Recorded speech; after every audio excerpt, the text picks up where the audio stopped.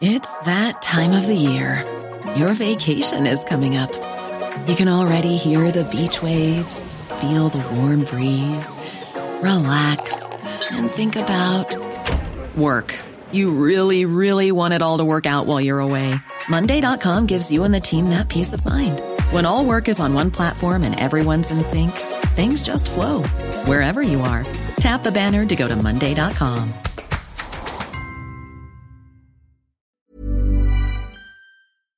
Do you know a student getting ready to go to college? Or are you looking at going back to school yourself? The Woodward Hines Education Foundation and the Get to College program help more Mississippians get to and through college to get certificates and degrees that lead to meaningful employment. They offer free college planning advice, including hands-on FAFSA completion assistance through in-person or virtual appointments. Visit gettocollege.org to learn more.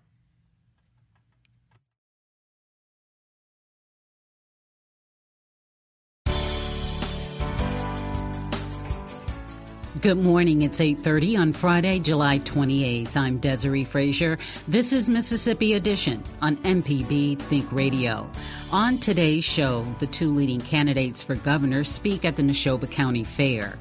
Then we talk with some of the people attending the event, many of whom have gone for years. For generations, their families have participated. Plus, a judge has temporarily blocked a new state law that limits providing help to those voting by absentee ballot. This is Mississippi Edition on MPB Think Radio.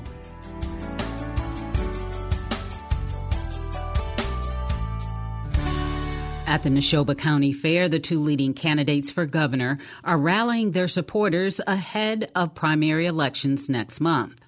It's a special day because in a minute after I get through talking, Governor Reeves is going to come up and he's going to give his last speech as governor of Mississippi at the Neshoba County Fair because we're going to send him to the unemployment line in November. This makes 21 years since I first gave a talk from this podium. It is possible that I've given more speeches from this podium than anyone alive today. And oh, by the way, to those of you wearing blue shirts here today, welcome to the Neshoba County Fair. I know this is probably your first time here. Democratic candidate Brandon Presley doesn't have a significant opponent in his party. During his speech at the fair, he chose to take aim at Republican Governor Tate Reeves and his political record. Coming from where I came from in that little tiny town of Nettleton, I shouldn't be standing here as a candidate for governor. Folks who grew up the way I grew up don't get a chance to run for governor. My daddy was murdered the first day I was in the third grade. And my mother was a widow and a single parent that struggled every single day just to pay the bills. Greta and Greg and I grew up in a house in which sometimes there was no electricity. Not because my mama didn't know the bill was due. It's because she didn't have the money to pay it. Sometimes we didn't have running water. I understand where working people are in Mississippi. Everybody cannot be born rich and lucky. And that's why you need a governor that'll stand up for the people of Mississippi, that'll care.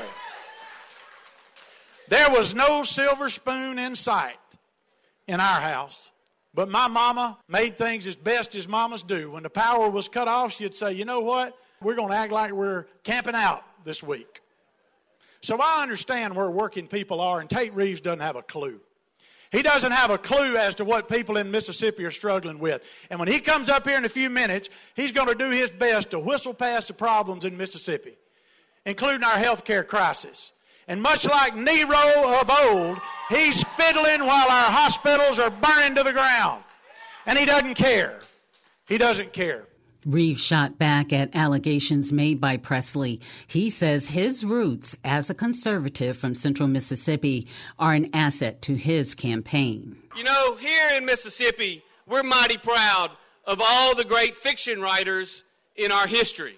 Eudora Welty, William Faulkner, Willie Morris, and today, Brandon Presley. His campaign is all fiction. To hear Brandon's fiction, Mississippi is just not doing very well, and it's all my fault. He began his campaign with this simple foundation. He said, and I quote, Under Tate Reeves' leadership, we are moving in the wrong direction. That's what Brandon Presley said. The math says that is pure fiction. You know that numbers are my training. In fact, in government, the numbers are the facts. The numbers and the facts say Mississippi has momentum. The facts say our unemployment rate is 3.1%. That's the lowest ever. The facts say that Mississippi attracted $6 billion in new capital investment in the last year. New jobs, new careers, and new stability for Mississippi. Brandon Presley's idea of stability is a welfare check from the government. My idea is a career full of paychecks that keep getting better and better year after year. Following their stump speeches, both Reeves and Presley answered questions from reporters. Among the promises both made are tax cuts. Presley said he wants to eliminate the 7% grocery tax. Tate Reeves has had 12 years to eliminate the sales tax on groceries. And for y'all that don't know it, it's the highest tax on food of any state in America. He hadn't done anything to try to correct that problem in 12 years in state leadership. I think we need to eliminate the sales tax on groceries. We can up the legislative rebates to counties to reduce the cost of car tax in half. And those are tax cuts that help the most Mississippians. Everybody's got to eat, and everybody in a modern economy pretty much have got to have a car. These are ways to get money back in the economy, to actually produce more economic development by getting those dollars back into people's pockets. And so I've been a tax cutter from the time I was mayor of Nettleton. We cut taxes twice. In my small town, I'll be a tax cutter as well. Reeves wants to eliminate all state income taxes and doesn't oppose cutting the grocery tax. Look, I've never seen a tax cut that I didn't like. In fact, I think it's probably a better move to eliminate the income tax to zero. But if the legislature sends me a bill that cuts taxes without raising other taxes, I'd love to see it. Millions of dollars are being sent to Presley's campaign from national donors, and he has been targeting moderates and hope they'll vote for him. Reeves maintains a lead in the polls and says outside spending won't change that. Because what I stand for is conservative leadership. What I stand for is Mississippi being the state that overturned Roe v. Wade. What I stand for is the policies that were enacted to move our educational system from last to better than over half the states in America. And so the reality is there's no doubt the liberals in other states are going to send money here because they can't stand our narrative. They can't stand the fact that conservative policies work, and we're proving it every single day right here in Mississippi. For almost 200 years, the Democrats were in charge in Mississippi. We never moved from 50th in education. You allowed conservatives to be in charge. Philip Gunn was the speaker, I was the lieutenant governor, and we were able to enact policies that moved us from 50th to in the top half in America, and that's something I'm proud of. At the same time, Presley says Reeves is relying on legacy campaign accounts he feels shouldn't be allowed. Those accounts allow somebody like Tate Reeves, who's got about $2 million, I think, sitting in that account, to when we defeat him in November, to be able to pay taxes on it and carry it home with it. Those should have been done away with a long time ago. It's part of why you hear me talk a lot about ethics reform in the state, to make sure that we're cleaning up campaign finance, but also returning government back to the people. Getting rid of those, I call them pay-to-play accounts, is a good way to start. Healthcare providers say access to rural health care in Mississippi is becoming more and more scarce. Tate Reeves says he opposes expanding Medicaid, which some experts say could help hospitals recoup lost revenue. But he's calling for legislation to cut laws around certificate of need, which the governor says prevents hospitals from expanding to rural areas. Yeah, there's no doubt that we've got more work to do when it comes to our healthcare system. We got to have more availability of healthcare throughout our state. We got to have more accessibility to healthcare throughout our state, and we got to make sure that we can make healthcare more affordable. My view is that the best way to do that is get more people with more and better and higher paying jobs which will allow them to have private insurance, which, by the way, is good for the providers as well, because then they actually get reimbursed at a higher rate. I think the certificate of need laws need to be addressed in our state. The fact of the matter is, right now, if you want to open a competing hospital in one of these small towns, you don't have the ability to do so because you don't have the certificate of need to get it done. We need to open up our healthcare system to more competition. And we also have to continue to push to make it even better for people throughout our state. We definitely have work to do. When I ran for governor, I made it clear. I didn't run for governor to try to hide our challenges. I ran for governor to try to fix them. And whether it's infrastructure, public education, or any other area, I've done exactly that in my first 4 years, and we're going to continue to work those that we haven't completely solved in the next 4. Presley says that's not enough. If Tate Reeves wanted to open up and do something with the CON laws, he's had 12 long years to do it. That's an excuse in an election year because he does not have the guts or the spine to do what it takes to solve our hospital crisis in Mississippi. This man gets an F- on health care, and on his watch we're losing health care jobs, hospitals are closing down, and now he has some new idea that he wants to change the law. He's had 12 long years to get this work done, and he's done nothing. He's had 12 years to get the sales tax off for groceries. He hadn't done it. He's had 12 years to cut car tag fees. He hadn't done it. And he's had 12 years to come up with ideas on health care, and he's got absolutely nothing done. He's a failure on health care. He knows it. The voters of Mississippi know it.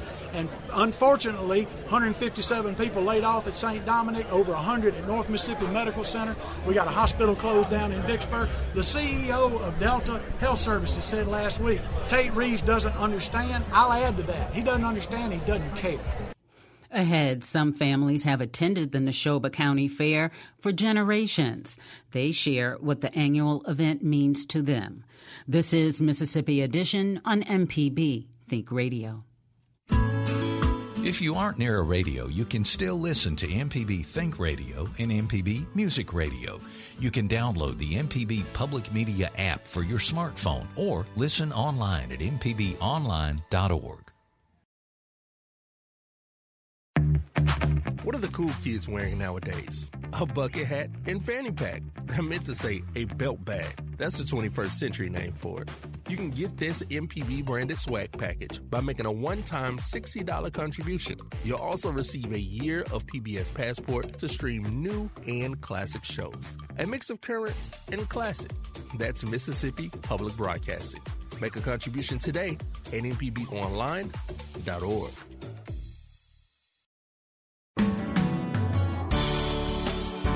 This is Mississippi Edition on MPB Think Radio. I'm Desiree Frazier. Dozens of cabins line the streets at the Neshoba County Fair. Most have been kept in the same families for generations.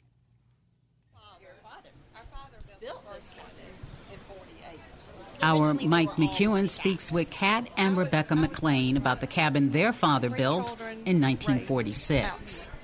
So we come back, bring family tradition. How long y'all been coming out here again? Since the first cabin was built in 46. 5 cabins right after the war, because it was closed for 5 years. Of course, they were not very big, and they were not tall enough, and all our men were tall, and they could stand between the rafters. Right. So when did y'all rebuild them? 82, right. My mother cooked on a coal oil stove out here, is what I remember. And the trap cabin down here, the fair didn't open until like on Monday. And on Friday nights, we would come out here for stick dog suppers, which is what you know is a corn dog today. And that was a big event. But then you had to move furniture and things out here. You didn't leave thing out here. Refrigerators, well, I don't remember when electricity started. Coming down the hill in Philadelphia and buy a big block of ice to go in the ice box back here. We still have the ice box, but it's used for storage. Where are y'all from? You're from Philadelphia? Raised in Philadelphia, all of us, How do y'all feel being so close to the pavilion and all the politicians who speak in? I wouldn't want to be anywhere else because you can sit on the porch and hear and see all the activity without actually getting involved in it if you don't want to. Down the way, in the Happy Hollow neighborhood at the fair, Mike also spoke with William Bassett.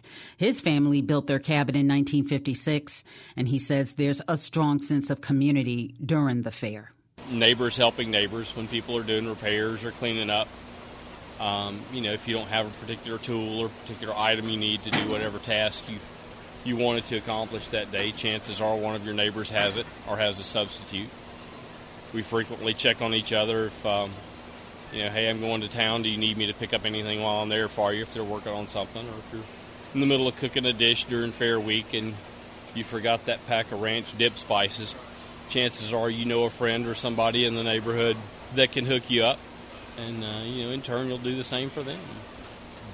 It seems to be a big sense of community and neighbors loving neighbors up there. They all have picnic tables in front of their cabins, and it looks like kids playing with kids all up and down the street and stuff.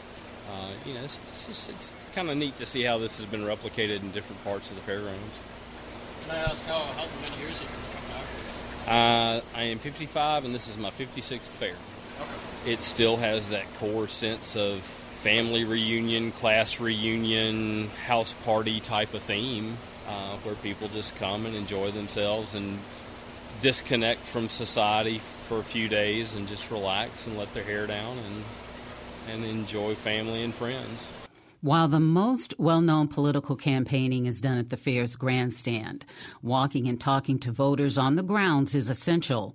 Ron White's family has been attending the Neshoba County Fair for years. He says there's plenty of opportunity to learn about candidates.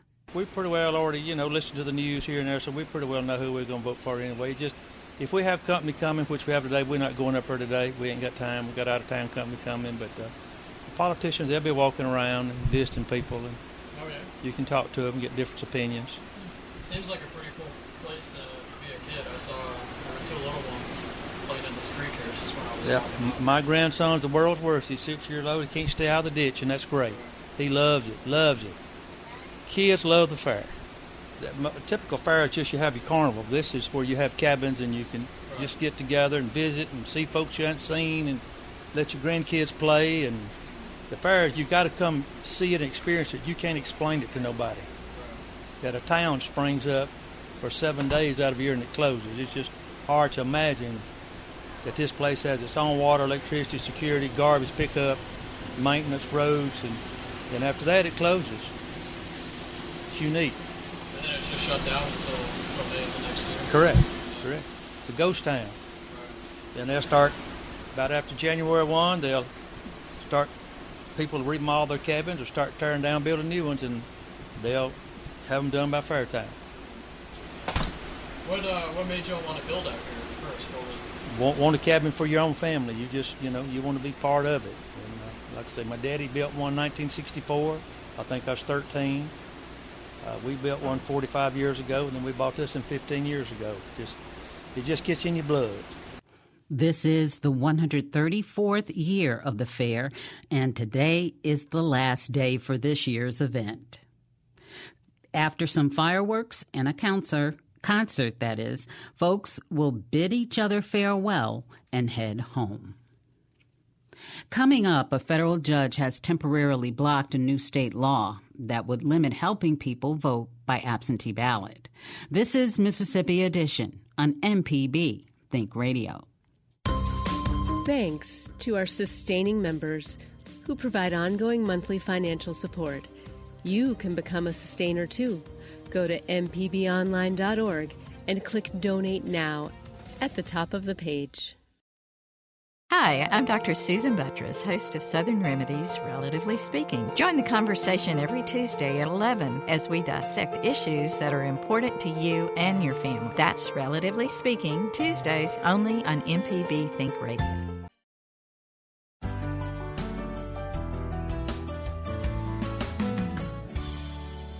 This is Mississippi Edition on MPB Think Radio. I'm Desiree Frazier. A new state law went into effect earlier this month that limits assisting people who want to vote by absentee ballot. But a federal judge has intervened. U.S. District Court Judge Henry Wingate temporarily blocked the law, preventing any action from taking place this calendar year. Representative Sakia Summers of Jackson, a Democrat, supports the judge's decision. She tells our Kobe Vance it's a win for people of color, those with disabilities, and the elderly. I absolutely applaud the federal court, its ruling to block this law. And I know it's a temporary block for this year, and I'm hoping that, as the case proceeds, they'll permanently block it.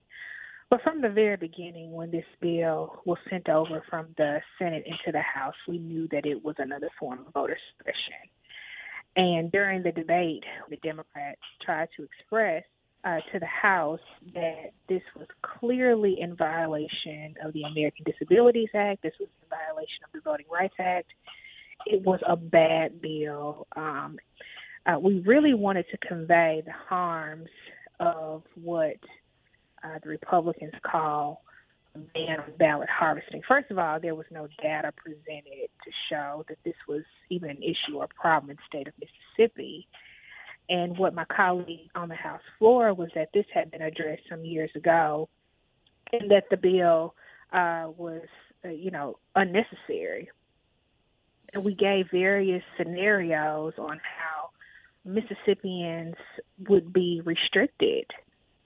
You mentioned this earlier, but I'd like to just reiterate this point is Republicans pitched this bill as a way to prevent ballot harvesting, and by that they mean when people collect multiple ballots over from several people, and they claim that there is a potential for fraud in that scenario, where if somebody collects these ballots, they have the ability to select which ones they want to turn in, and so forth.